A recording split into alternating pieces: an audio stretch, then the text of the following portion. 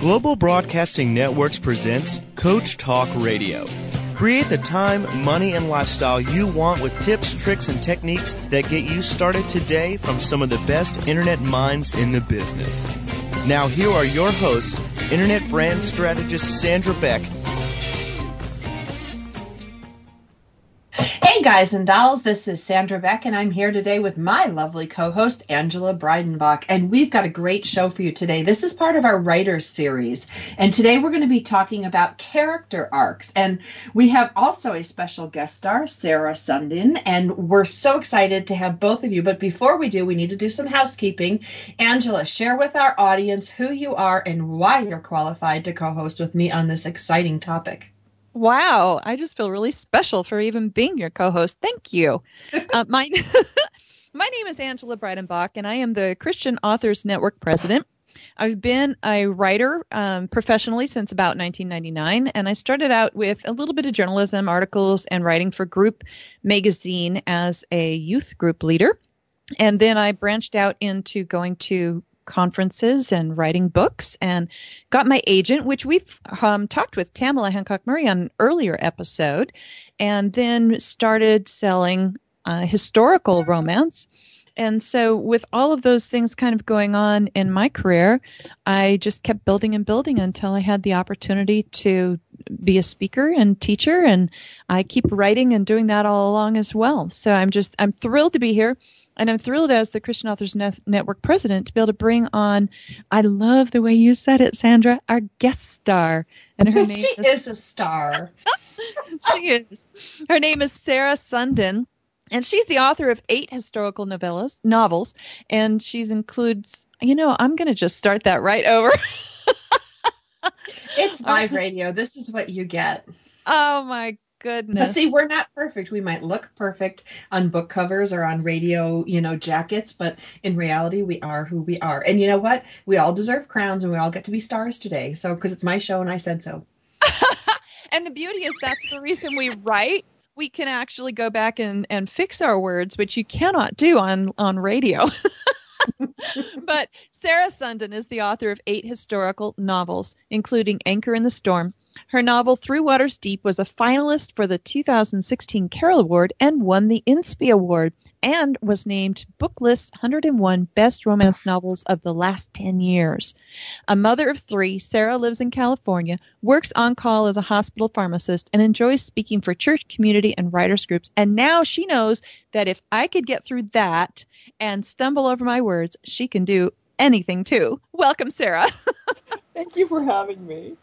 I think we're going to change the thing to like goofball successful working mothers with children, grandchildren, and dogs and cats talk radio. Yes, that works for me. I fit there. No grandchildren yet, but I fit.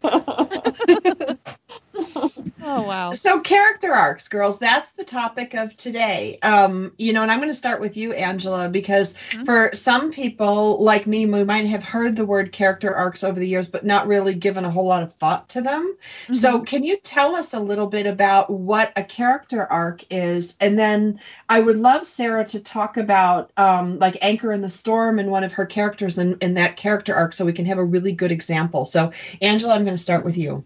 Oh, I really appreciate that you did that, because I'm going to give you like a definition and then let Sarah get into detail. And, I like to give kind of more visual definitions. So here you go. In your life, have you ever done anything you really, really regretted and you really desired to change and do something different or be a different person the rest of the time that you have left on this planet? If you think about it that way, a big mistake, something you wished you had never done, or a character trait that you wished you could change, and then you really work hard to make that change and become a new person with a new outlook. And that is what a character arc does in a novel. It takes somebody who has a belief system or a mistake or something in their life, and throughout the novel, we see that change happen to, by the end of the novel, they're a different person, or they're a person who holds a different belief. That is a really good way to explain what a character arc is.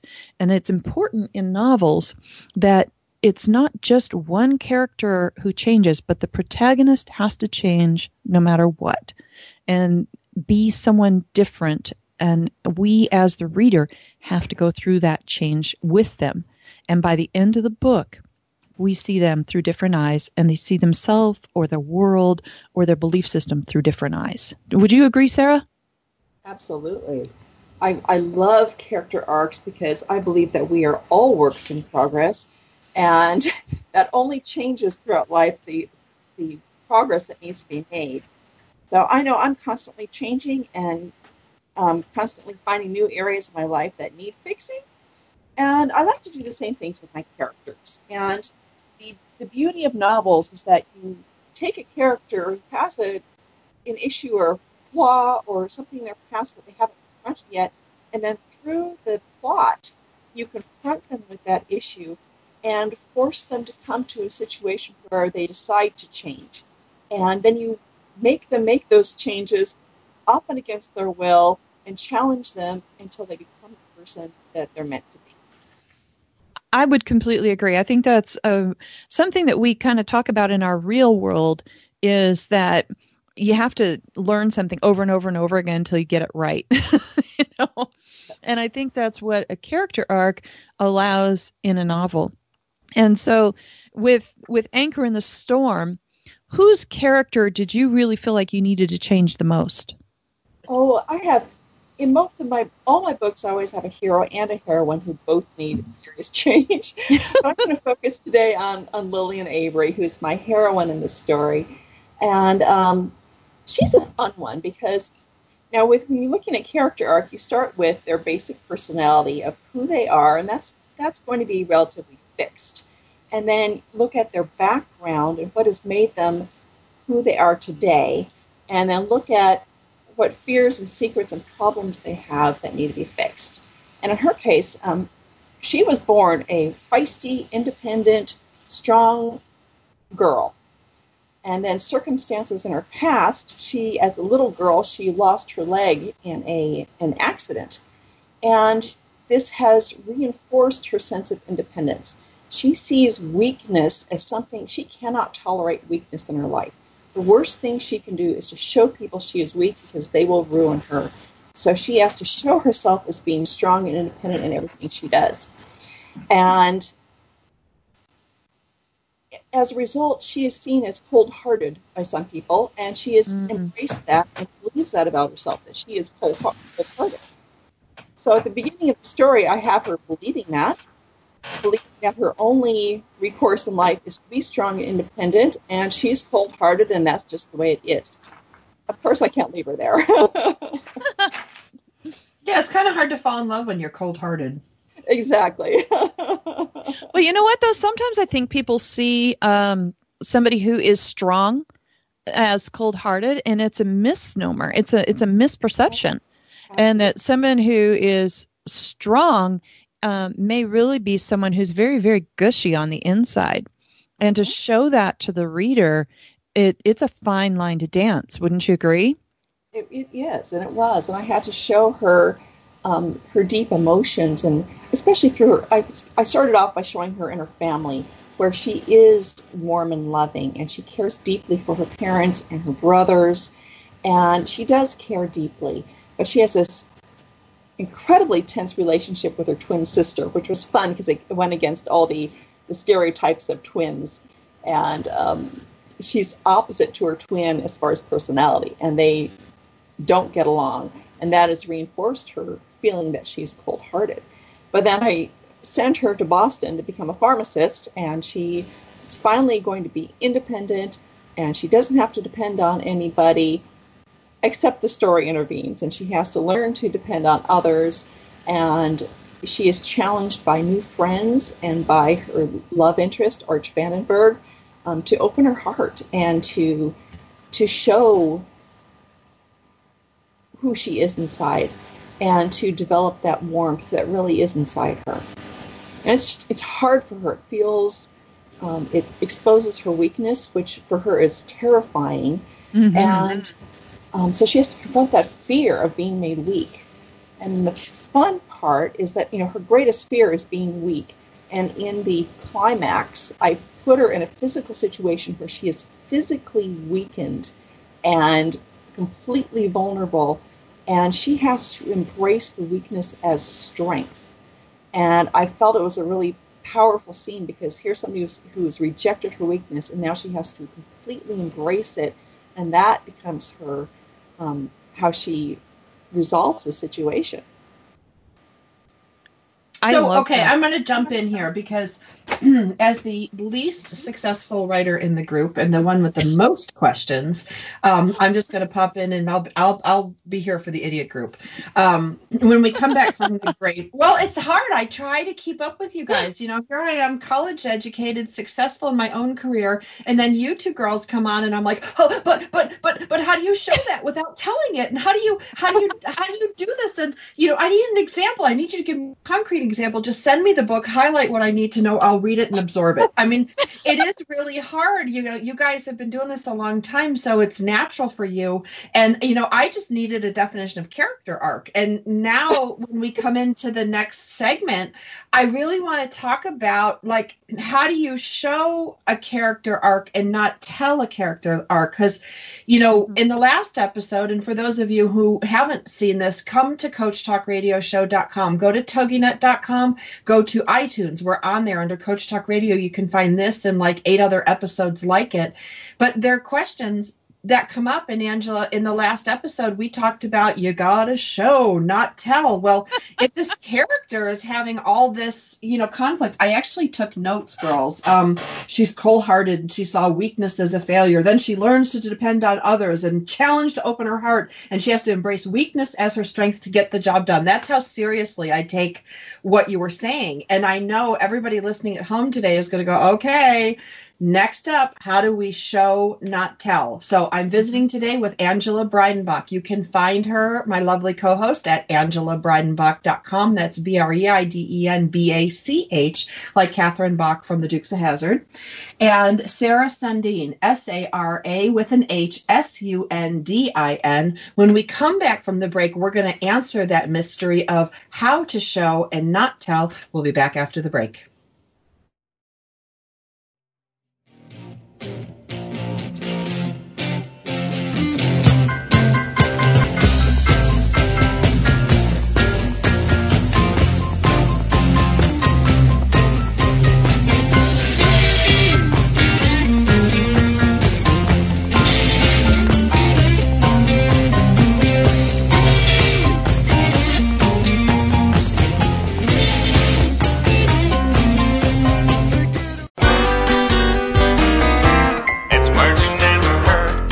In the Dallas-Fort Worth area, where every spring we seem to get pummeled with hailstorms. What's another name for a thunderstorm?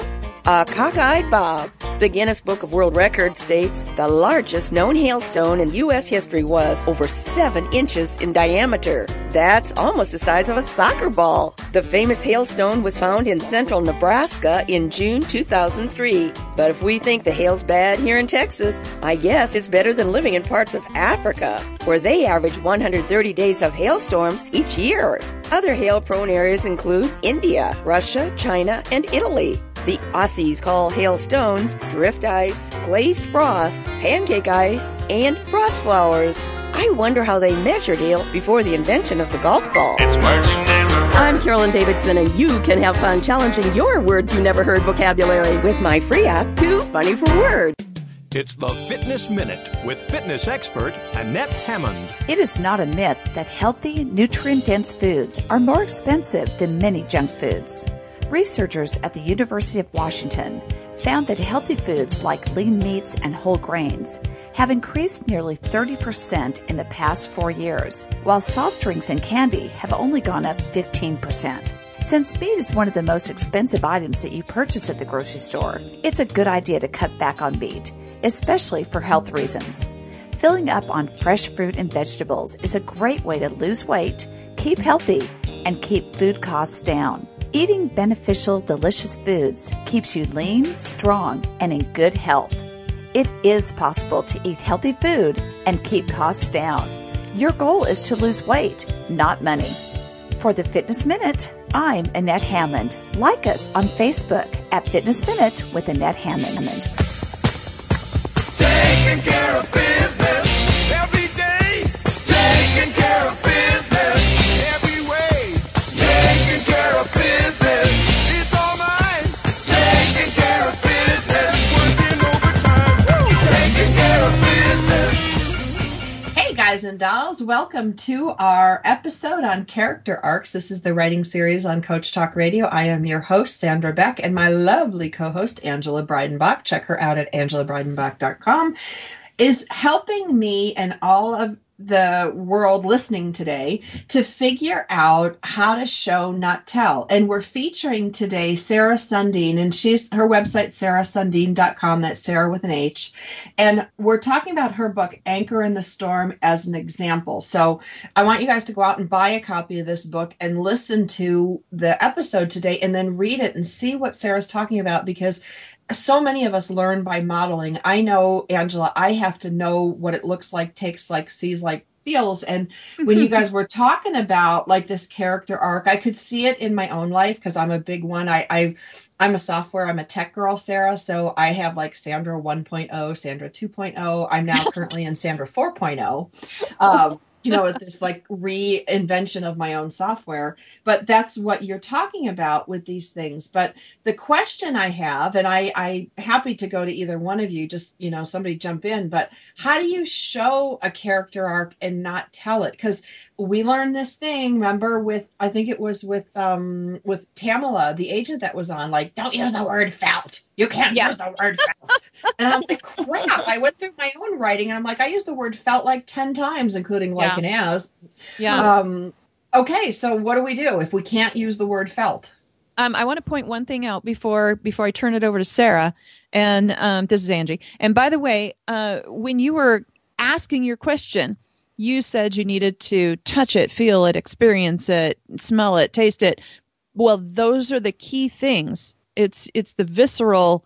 It's how you experience it with your 6 senses is how you show something happening to a character without telling. Okay, Sarah, take it away. You know what? I decided I'm going to read a little section because that seems to, if we talk about show, not tell, how about I show and not tell you? And so here I am. I'm trying to show how Lillian wants to be independent and can't stand feeling weak. This is a scene very early in the book, and she is with her father, and her father is a boat builder, and they're in his workshop, and she is sweeping up around him, and they're talking one-on-one. And Lillian says to her father, "Say, have you given any thought to my crutches? Did you look at my drawing? You're so clever. I'm sure you could make them hinge or telescope so you can fit them in your trunk. I hate carrying them on the train. Hate it. I only need them at night when I take off my prosthesis, and it looks odd to carry them." "Lillian," he said in that low, rolling way of his when he wanted to soothe her, "you'll be fine." She jerked up her gaze, but he had resumed standing. She'd be fine. What did he mean by that? Didn't he realize she didn't want to step off the train in Boston carrying the emblem of her weakness? Not when she'd have to be stronger than ever, living with roommates she barely knew, working for a boss who didn't want her, and pulling fully away from her family's security. She loved her family, but depending on them was beginning to chafe like her prosthesis at the end of a long day. "You'll be fine." Dad ran a bare hand over the plank, one eye closed. "Lean on the Lord, and you'll be fine." So that was just kind of showing her drive to be seen as strong and independent, not having any bit about weakness showing to the world, and her father trying to soothe her, and he's giving her what will be her theme verse about leaning on the Lord. There's something to point out there too. If listeners will go get Anchor in a Storm by Sarah Sundin, you can find that. What page was that on, by the way? Page 20. Okay, page 20. Take that page, take a highlighter, and highlight the deep point of view, the internal conversation that's happening in your in that story, but in that character's head. It's really important that you understand that a lot of the showing can happen with internal dialogue. And we were seeing that happen in this page 20 of Sarah's story. Sarah, can you just pull out like 2 lines of what internal dialogue sounds like out of that? Can you find them real quick? Sure, yeah. What did he mean by that? Didn't he realize she didn't want to step off the train in Boston carrying the emblem of her weakness? So that's not something she's saying out loud. Those are thoughts in her head, but they reveal her state of mind. She's not going to say that out loud. She doesn't want to reveal just how weak she is, but she's already revealed that through her dialogue, asking Dad to make her crutches so they can telescope so she can hide them. He knows she doesn't want to reveal her weakness. Got it. So this isn't like, like sometimes people put this in italics, in books, and I get so confused because I'm like, who's talking? Is it the inner monkey in their head? We all have that monkey chatter. So when you do this, because you're writing from that character's point of view, and I liked what you said, Angela, about the deep point of view. We've got your point of view, and then you've got your kind of secret, deep inside point of view. And that's what you were talking about, Sarah, when you said, like, what did he mean by that? Now you're revealing her state of mind. Angela, do you have an example from one of your books that you'd like to share? I think one of the things that, I have a historical called The Debutante Queen, and it is set when Montana became a state. The characters are fictional, but they run around with real people that existed at the time in the real city of Helena, Montana, in 1889. And I'm just going to start. Let's see. Okay, here we go. This is a young lady who is unmarried. Her name is Callista, and her carriage driver's name is Charles. And this is important because I'm actually starting at the last page of the first chapter, and this is okay. Here we go. A lost one, huh? The driver spun a blanket around Leah. Not a bit of the mite could be seen, but a small sigh floated back to Callista. Charles tucked the blanket end under and slid a warmed brick beneath her feet. A tiny head poked out of the bundle from the corner of the carriage. She could be any little girl headed home for an afternoon nap, except for the tangled hair and dirty cheeks. Callista climbed in beside Leah and tossed a furry robe across them both. Home, please. What would her parents do when she brought home not only a child, but one that appeared to live in the Gulch gutters? The coach pulled away from the bank building where Mr. Shanahan's impassioned speech held Mr. T.C. Power captivated. Maybe the conversation kept them from noticing anything unusual. Any other day, Callista would love to catch Mr. Shanahan's eye. Many of the city's debutantes thought him quite extraordinary husband material, with his congenial personality, good looks, and excellent social connections. But today, he looked up as the carriage passed. Mr. Shanahan's blue eyes warmed her like a hot spring soak at the new natatorium as he smiled and tipped his top hat. Callista's mouth went dry. Could he read her nervousness?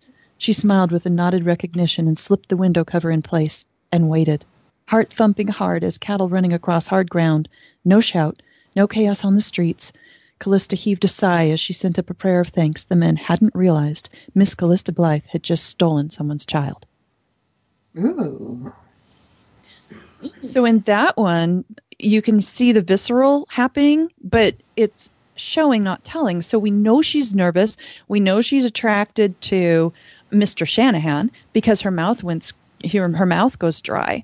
And her internal POV, her deep POV is, could he read her nervousness? That, she smiled with a nodded recognition. So now we see her physically doing something again, slipping the window cover in place. Obviously, she doesn't want to be discovered. And then no shout, no chaos on the streets, but her heart is thumping it hard as cattle running across the hard ground.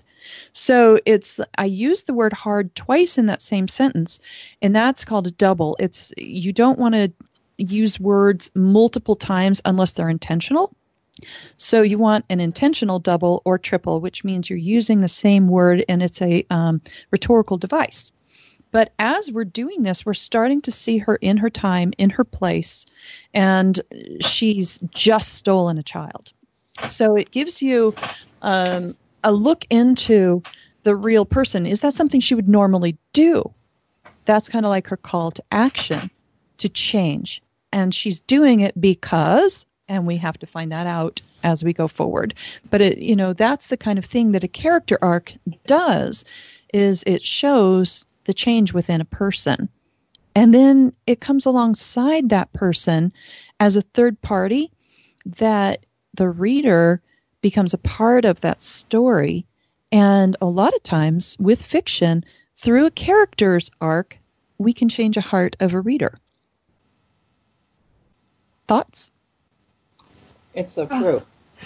I was just sitting here thinking, like, it's... You mentioned the 6 senses. What are the 6? Because I can only come up with 5. It's that internal, can't think of the word. Like, the ghosting, and boy, I hate to say ghosting because, it's that perception of the world that, intuition. There you go. Intuition. Okay. So it's see, feel, hear, touch, taste, intuition. Right. And in like a ghost story, for instance, it's somebody who can, like in the movie Sixth Sense, it is the ability to see that other dimension as well. So there's other angles of that sixth sense, that perception, than just intuition. Excellent. So, and I love, like, I'm just going to wrap it up and take us to commercial break. I love that you talk about writing changing the hearts of the reader, because that happens to me all the time. In fact, as a single mother with 2 small kids and caring for my 80-year-old dad, there's a lot of times I just need a pick-me-up, and I can pick up either one of your books and have my heart warmed. Like, when you talked about his eyes meeting, or who's the eyes meet, and then there was like the natatorium, like the warm pool. Oh my God. I felt like, oh, you had me at hello. But those are the reasons that we pick up the books. We pick them up to enjoy and to participate, but also to have our hearts touched. I'm visiting today on Coach Talk Radio with my lovely co-host, Angela Breidenbach. Our guest today, special guest star, is Sarah Sundin. Now, when we come back from the break, we're going to explore a little bit more of these passages, because we really want to wring the juice out of this, because we've got experts on the show today, and I'm going to make every minute count. We'll be back after the break.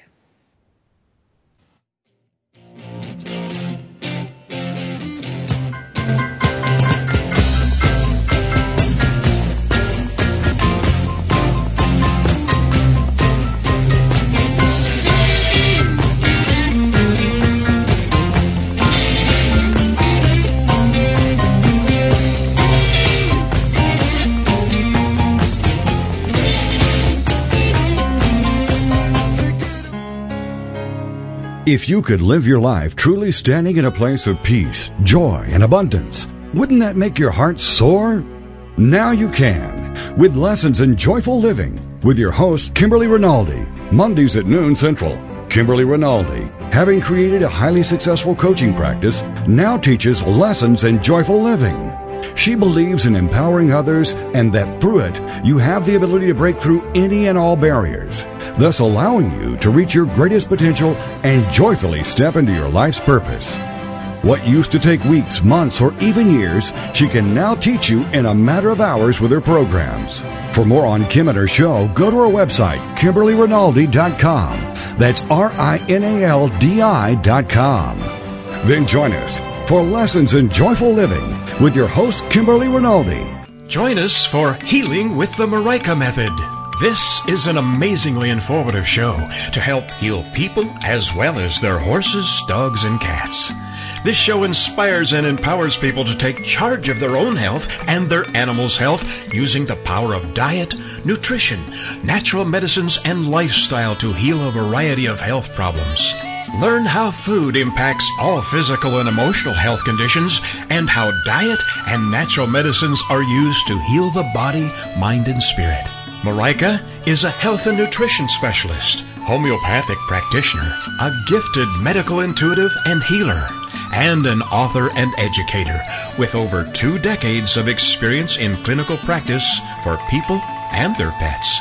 Join our host, Marika Vandewater, every Wednesday at 1 p.m. Central Standard Time, right here on the... Taking care of business every day. Taking care of business every way.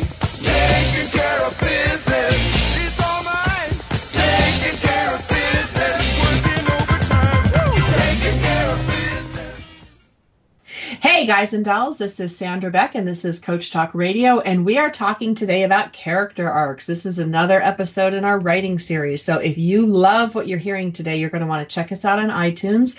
Go to CoachTalkRadioShow.com and also to TogiNet, TogiNet.com under Coach Talk Radio. You'll find this episode and many others like it that can really, really kickstart your writing career. Now, we were talking about character arcs, and when I think of a protagonist, Angela, and correct me if I'm wrong, that would be the Grinch, like in The Grinch Who Stole Christmas, or he's the antagonist, right? He is kind of the protagonist, but he's a negative one. But then he has the character arc that changes. So you're right in that he's the protagonist of the story, because the story is really all about the Grinch and about how he changes. And so you're absolutely right. What'd you say, Sarah? He's a dark hero. Yeah. He's a dark hero. He's an anti-hero. Yeah. Well, I mean, this is really good because you guys have demystified some of these things, because I hear these terms and I don't know how to apply it. And I'm a big Grinch fan. I could every, Who down in Whoville, like Christmas a lot, I could do it, frontwards, sideways, backwards, and forwards. And I think it's an easy concept for people to understand. So when we talk about a character arc, would it be safe to say that, like when the Grinch, when the narrator said, and the Grinch's heart grew 3 sizes that day, that would be like emblematic of his character arc. Absolutely. Because, and Cindy Lou Who would be like, she would be, okay, so in Sarah's novel, Anchor in the Storm, she has a hero and a heroine, and they kind of act like the heroine is the main character, right? So I really like character stories. Yeah, okay, so they kind of act as tandem protagonists, whereas in The Grinch, he's the protagonist, and Cindy Lou Who is really his little catalyst, or his, that helps him to change. And is that what her name is, Cindy Lou Who? Yeah, Cindy Lou Who. She's kind of, even though she's little, she's kind of serves as a mentor in the story. Usually it's the old man, but in this case, it's a tiny little girl that serves as his mentor. And that's an important point that Sarah just brought out. There are specific character archetypes that are important in story, that if you were to tell our regular life story, there are so many different people and events and things that when you try to tell your own life story, it comes out a big mishmash. But you really need to drill down to specific character types to create a story that'll flow through in a shorter time than a whole life could. What do you think about that, Sarah? Oh, absolutely. And I that's why story structure always fascinates me, because you take what would be in real life a mishmash and you make it fit an arc. Mm-hmm. And you have these things happen at certain points, and you have that 3-act structure, which is very satisfying to the soul. And you have these character archetypes that come in, and we can all recognize them in our lives. The jokester and the mentor and the antagonist. And what I like in Christopher Vogler's the Writer's Journey, he talks about threshold guardians, who you really have to, who act like antagonists in your life or in your story, but they're really there to test you. And if you can win them over, they often come on your side. So we recognize those in our life, and they're very powerful archetypes to have in your story. And the fun thing is to spin those. So, the mentor is, traditionally, the wise old wizard, but, in The Grinch, you've got a tiny little girl. And it's fun to spin those around and play with different types. And that's what gives you such a fresh look at it. I mean, okay, let's talk Dr. Seuss. Right. We've got what is that story about the elephant who... Horton Hears a Who. Horton Hears a Who. Oh, I'm all over the Seuss. Just throw it at me. There you go. Well, Horton is our protagonist. But if he doesn't save the day, then the people that he finally hears that are in that little flower, that are in their whole universe, are going to be destroyed. And the antagonists are everybody that's after that destruction. And you can look at Men in Black. It's the same thing as taking the perception of an entire universe, an entire people group, or entire way of being and destroying it. And you remember that in Men in Black, that whole universe of many, many, many universes existed inside the collar of the cat. And it's like it was the same concept of Horton Hears a Who. They used the exact same concept. Does that make sense?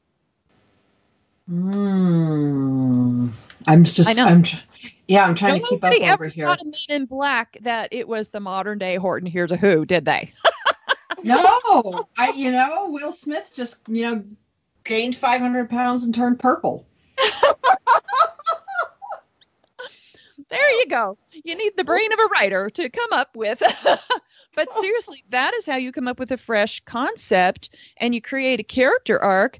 You take something that we can identify with and you turn it on its head. Well, in Horton Hears a Who, inside that flower was real life, real world for that, that people group. And outside, they were the aliens. Well, in Men in Black, you have this internal, it's like looking in a microscope or into infinity, and it just keeps going on and on and on. And do you remember the part in the movie where we see that one universe, and then inside that universe, we see another and another and another? It literally blew our minds when we first saw that in the movie. And so the concept, though, is the same. It's protecting something that's precious. And a character arc, and the character, sometimes they hold on to something that is precious, like the Grinch held on to his preciousness was his Grinchiness and his small heart. And then all of a sudden he goes through and he meets this person who expands his perception of the world, and his heart grew 3 times that day. And it's the same type of concept of looking at things through different eyes. And that's what a mentor can do in a story, is open up that perception. Who's the mentor in your story in Anchor in a Storm, Sarah? Well, it's kind of fun because both Arch and Lillian serve as mentors to each other, which often happens when you have a romantic relationship. You challenge each other and cause each other to grow. But they're also external mentors. Lillian has her piano teacher, this sweet little old lady who isn't quite as sweet as we think she is, but she really challenges Lillian to open up her heart through music, which is, she's always played music mechanically, and that's kind of a symbol of who she is. And she challenges her to feel the music and to open up her heart, and so that's very emblematic. And Arch has mentors through his best friend, Jim, who was actually the hero of the first book in the series. And they all have people in their lives. And sometimes it's just somebody who comes in for one scene and says something and blows them away. Mm-hmm. And something else that's really interesting, too, is to take a character and maybe they're a mentor. I just watched a movie that had Melanie Griffith and Michael Douglas Jr. in it. I wish I could remember the name of it, but it's a I don't know, 20-year-old movie, 10-year-old movie, something like that. Anyway, in this movie, she becomes an inexperienced World War II double agent. Shining through. That's it. You guys have to understand, you need me on your team because I am chock full of useless knowledge. Go ahead. I was like, okay, clicking through all my Melanie Griffith movies 20 years ago. Blah, blah, blah. Then you're like, Michael Douglas. Oh, it's got to be Shining Through. Oh, my gosh. It's a great World War II movie. And one of the things that's really important about that movie is the person that she believes is her mentor in this whole double agent system of being in Germany and stuff turns out to be the antagonist who, it's an old movie, so hopefully I'm not spoiling it for anybody, but so she gives her the information of her Jewish cousins that are hiding in a basement. And when she finally goes to tell her cousins she's got a way to help them out, she finds that they have been captured and are likely dead. And it's an incredibly poignant moment in the movie, but she doesn't know who did it. And then toward the end of the movie, she ends up getting into a battle with, I think the other character's name was Marguerite. And she's this beautiful German girl who totally has you believing that she is on the rebels' side, and that she's going to save the day for Melanie Griffith's character. And in the end, she admits that she's the one who turned in the Jewish cousins to get them killed. And so there's, this person who you think is a mentor helping all the way through, and all of a sudden turns out to be the double agent, So there's ways that you can take things and make them fresh like that. And yet the mentoring or what they were doing was valuable in the process for the other person. But it's a great, great way to give a plot twist that happens when you least expect it, is to turn your mentor into a double agent. Wow. Okay, so I got to take us to commercial break. This is so fascinating. Let me just give your websites out again. Angela, you're at Angela Breidenbach, Angela. Breidenbach is Breidenbach. This is killing me. And then Sarah. Sarah, go ahead and give your website, because It's sarahsundin.com. It's SARAH, and Sundin is SUNDIN. Now, I'm going to ask you, Sarah, if people go to your website, what can they find? Well, they can find information on my books, of course. And with the books, I also have lots of fun facts and links to, for example, for Anchor in the Storm, I did a tour of Boston and a tour of a World War II destroyer, and they can find that. I have a video of my flight in a B-17 bomber. So there's all sorts of fun stuff that goes with my stories. She also has a way on there to be able to figure out how to join book clubs, just so you know. Yes, I do have a great page on book clubs. That is really cool, because I love your site. I come from a family of, my ex-father-in-law flew a P-38 in World War II, and my dad was in the Navy, and so he's 82 now. And so when I saw your site, I was all enamored by the planes that you chose. It's really a cool looking site. So, I really encourage everyone to check out Sarah Sundin's site. Now, when we come back from the break, we're going to talk a little bit more about character arcs, and I'd like to go back with character archetypes and talk about how they relate to character arcs, because maybe that's an area that you could take a twist or have a what if, and Angela, in earlier episodes we talked about adding the what if factor into our story. So we're going to explain those two topics and talk a little more after the break.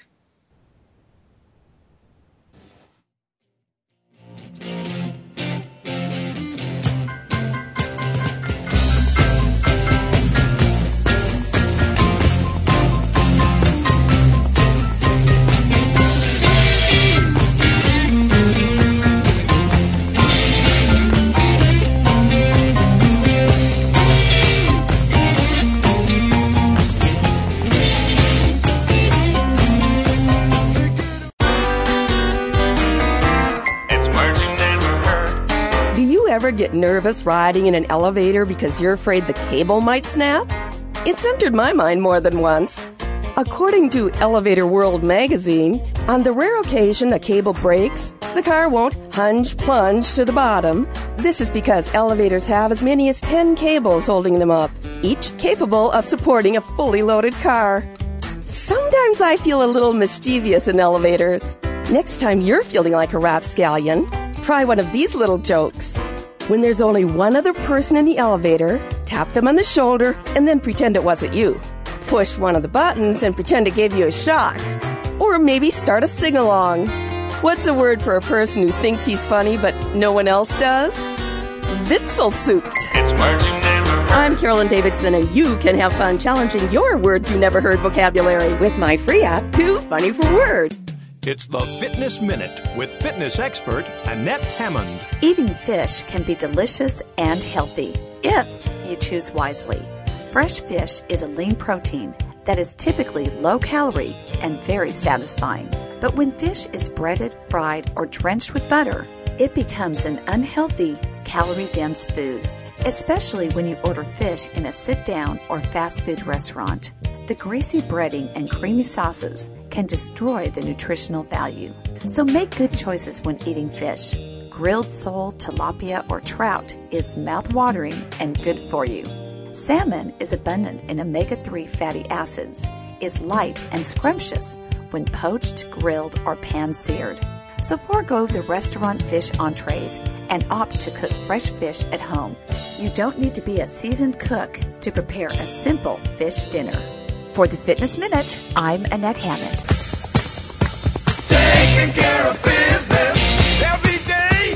Taking care of business every way. Taking care of business. It's all mine. Taking care of business. Working overtime. Woo! Taking care of business.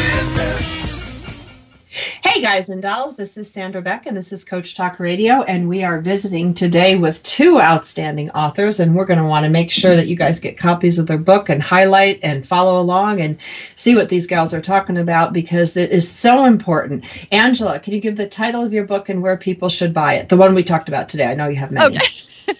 It's called The Debutante Queen, and it is available on Amazon, on my website. It's available in an collection called Frontier Hearts, and there's a big contest going on right now through September 30th. Oh, that might be too late for this show. And it's cut that out. or October. These are evergreen, so they really can go on anytime. Well, there you go. Anyway, this Frontier Hearts has 6 authors and 6 books in it, and The Debutante Queen is one of those books. It's historical romance set in Montana, and it's also going to come out in paperback very soon through Ingram. So thank you for asking. Oh, great. All right, Sarah, tell us about your book and where we can find it so we can follow along in today's masterclass on character arcs. Sure. My novel's called Anchor in the Storm, and it's available at your local bookstore. If it isn't, ask them to order it, because we love to keep those local bookstores in business. But it is available online at all the major outlets also. Excellent, excellent. Okay, so I want to ask a question, because I'm here like the idiot in the cabinet with all the questions and my 10 pages of notes. You would think that I'm not a radio host, but a college student. I think I've scribed everything you guys have said this episode. But one of the questions I had, I want to go back to archetypes, because, I looked up archetypes on the internet while you guys were talking, and there was a bunch of different archetypes. And then I was like, gosh, can you mix and match them? How many archetypes do you need in a book? And, I'm going to go to Angela first about the mix and matching. And then I would love, Sarah, for you to chime in about that before we talk about how many archetypes you need in a book. Okay. So mixing and matching is really about more creating characters that serve the story. And you can have as many archetypes as the story needs, but you don't want to have too many. So, for instance, if you need a mentor and you need a best friend for her to talk to, and you need somebody who just happens to come along on the street in a certain chapter to say something important, you don't want to have a lot of that happen with 3 different characters. What you want to do is mishmash those characters to use and serve the story purpose, so that you don't have 100 characters in, say, a 40,000 or a 60,000 or even an 80,000 word novel. What you really want is to have a character create multiple purpose use in that story, so that the story can continue without constantly introducing new people. If you constantly introduce new people, you start to lose your reader on trying to figure out, now who's this guy? Now who's this guy? Wait a minute. And they start flipping back and forth between pages. That's why fiction is a little bit more controlled than real life. In real life, we meet people all the time, and we never have to remember them again if they have only met us in a coffee shop once, serving us a cup of coffee. That person could only be there for that purpose in our life. But when you do that in a story, you lose the reader because they can't figure out who's doing what and why. Does that make sense? Yeah, absolutely. Sarah, what do you think? Well, this is where it's kind of fun, because the archetypes can become stereotypes. The wise old wizard is the mentor. But if you mush together some of the archetypes, it also breaks the stereotype role. For example, in Anchor in the Storm, Arch Vandenberg is the hero. Jim Avery is his best friend. He's also the brother of Lillian Avery, who is Arch's love interest. Now, in the story, Jim definitely serves as the buddy. He is a joker because he's got a great sense of humor. They're the ones they can bounce back and forth and joke with each other. So he serves the jokester role. He also serves as the mentor role. He's the voice of conscience. He tells Arch when he's getting off base. At a very crucial moment, he actually slugs Arch in the jaw because he's gone so far offline. That was kind of right. And also, he serves as what we call a threshold guardian. He stands in Arch's way with his goal of winning Lillian's heart. He tells Jim, stay away from her. I don't want you being near her. She's been hurt. I know how you throw away girls right and left, and stay away from my sister. Typical protective big brother. And Arch has to prove himself that he really has Lillian's best interests in mind. And eventually he wins Jim over and gets his blessing to pursue Lillian. So he serves as, it seems like an antagonist role, but it's called a threshold guardian, where he has to prove himself to get past him. So Jim serves 3 roles in that story. I think that's a really important point, is that when they're serving those roles, it also, for that character, has to make sense to the character. So there's a lot of art that happens behind the scenes when you are creating a character that serves different roles, because their arc may be much smaller, but they still in some ways have it. And what I mean by that is, so this character who ends up playing the threshold guardian, or trying to stop them from going through, may end up changing their mind and then coming alongside the protagonist and helping them actually get their goal. But you have to create a reason that is believable of why that's going to happen. Mm-hmm. And that was fun to do. And really, Jim does not change much in this story. He was the hero of the previous book. He did his big changes in that story. And in this story, he is more of a static character, which is appropriate. He's not the hero. Mm-hmm. But he has to change his ideas about Arch. He has to change his ideas about Lillian. And he has to back off a little bit from the protective big brother role while still being there for his little sister. I'm going to ask one question because we need to get into this really quick, and it's just a quick answer if possible. But Sarah, give us your definition of what's the difference between a plot and a character arc. Well, the plot is the external things that happen in the story. So in this story, I have a drug ring that my pharmacist heroine unearths, and I have Arch fighting U-boats on a destroyer. And so I have all these external things that are happening. And the plot is also the romantic. He meets her, he falls in love with her, she resists him, but she starts to warm up to him. So those are all the external things that are happening. The character arc is what's going on inside, as both Arch and Lillian have their assumptions challenged. And so as he's fighting U-boats, he is being challenged to change. And as they're falling in love, they're both being challenged to change. I think that's the most important thing, is that it's the challenge to change. And something I want to also bring out you brought up Christopher Vogler, and one of my favorite tools is like the Hero's Two Journeys, or, by Michael Hogan, Christopher Vogler. And there's that call to action. But right before that, when you started your character arc with Anchor in a Storm, you set her in her normal place, in her real world normal place, and you made her a sympathetic character so that the reader wanted to bond with her and go on this journey, this arc with her. And then when she comes to the end, they still have to want to bond with her. True? That is absolutely right. That you have to, in the first chapter is always such a challenge, because you have to make them sympathetic so that the reader wants to be along with them, be on the ride with them. But you also have to show the seeds of change. Why does she have to change?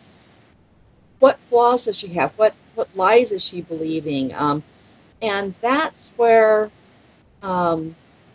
it's fun to plant those and show that she's a work in progress, and you want to get on the ride because you want to see her change. And so are we. We are writers, and we are still, as people, a work in progress. Back to you, Sandra. I was just sitting here, listening like this makes so much sense. And I think, as writers, for me, I'm a new writer as opposed to you guys seasoned writers, but I'm starting to see the world very differently. I'm starting to see like the people in my life as archetypes. I'm starting to see where, people can be mixed and matched and created together and used as characters, and how, if we have that visceral reaction of like, ew, versus we want to root for them. Because every once in a while some writer will give a character a fatal flaw that'll turn me off and I don't want to read the book. That's an important thing to note, but every character needs a fatal flaw, because if they are too perfect, we can't bond. Right, and they're boring. Yeah, and we want to gag. Yeah. We know people like this in our lives, and we do not like them. We do. They usually run the PTA or the PTO and the music organizations and things like that. But we do not like them, Sam. I am. We do not like them, Sam. I am. Back to the Dr. Seuss thing. Absolutely. Well, I got to tell you, I'm going to finish up and close out the show. I want to thank you both for being my guest today. And, 5 years ago, almost to the day, I was working on something and I was highlighting it and I drew all over my face by mistake. And then I went to pick up one of my kids from school and I walked up, and not one of those women told me that I had pink Sharpie marker all over my face. Like I was like rubbing my eyebrows, whatever. They just looked at me like something that had crawled onto their salad. And I never forgot that day. And now, my life is a lot better. I'm through my divorce. I buried my mom. I got myself back on financial footing, got my company back on track. I had a total implosion, Sarah, like crazy. And that would be the dark moment. That would be the dark moment in my life. But one of the things that I recognized in today's show is that made me human. That made people, even though they looked at me at the first time not so nice, but like somebody will remember that day, like, oh my God, I remember when you came and you look like the homeless person picking up my kids. But it also made me human. It made me relatable. And so when we have flaws, I think it's hard for all of us to look at our flaws. And I like to share that flaw to anyone listening today, because I know there's somebody sitting there, tired from raising kids, feeling like the world is rolling over them, rave after rave. Just know, like any character in Angela and Sarah's books, you can overcome. You can keep going. I'm living proof. Angela's living proof. Sarah's living proof. Check out their books. Go to Amazon. Angela Breidenbach, look her up. Sarah Sundin, look her up. We will be back next week with another in our writing series, so you're not going to want to miss this. Find us on iTunes, toginet.com, and CoachTalkRadioShow.com.